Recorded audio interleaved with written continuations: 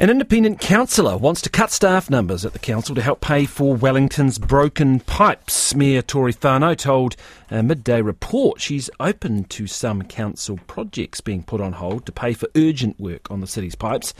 She says all projects are on the table, including the town hall upgrade, due to the seriousness of the issue. Other city councillors say there are plenty of cost-wasting projects that could go on the backburner. Jemima Huston reports. Wellington City councillor Nicola Young wants the council to consider cutting staff to help fund the water network. But also follow the government's example and look at where we've had the biggest staff increases since, 2019, and start looking at percentage reductions in staffing levels.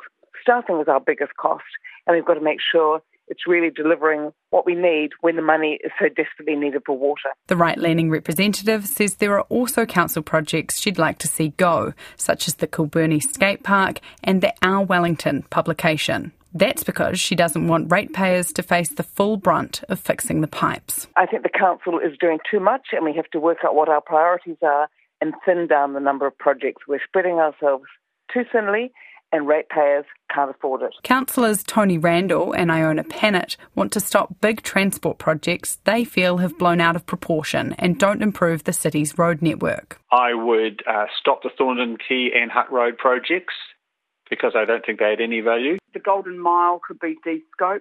Look, you could put up a traffic resolution process to keep the cars out for a couple of $100,000 rather than $140 million. Iona Pennant would also like to see the government pitch in to help pay for the pipes. Three Borders reform is supposed to help to solve this. It's not coming. Just cutting the town hall is not going to provide us with enough money. But left-leaning councillor Rebecca Matthews says halting the town hall upgrade would be the top of her priority list. Definitely the amount of money compared to the public use of the building really was my key argument, and that it has been closed for quite a long time, and the city is coping, whereas clearly with the leaks, people are wanting us to do, a bit more prioritisation.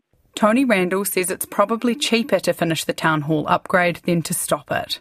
He says the projects on the table to be put on hold or cut to help fund fixing the water network are those that will save the council money. Don't get me wrong, I would stop it in a flash if I thought there was savings to be made, because I think that's really been an example of a project that's gone totally out of control, and we're not going to get good value for money, even though we're probably going to get a really great town hall. Councillors Iona Pennant and Nicola Young agree work on the town hall has to continue.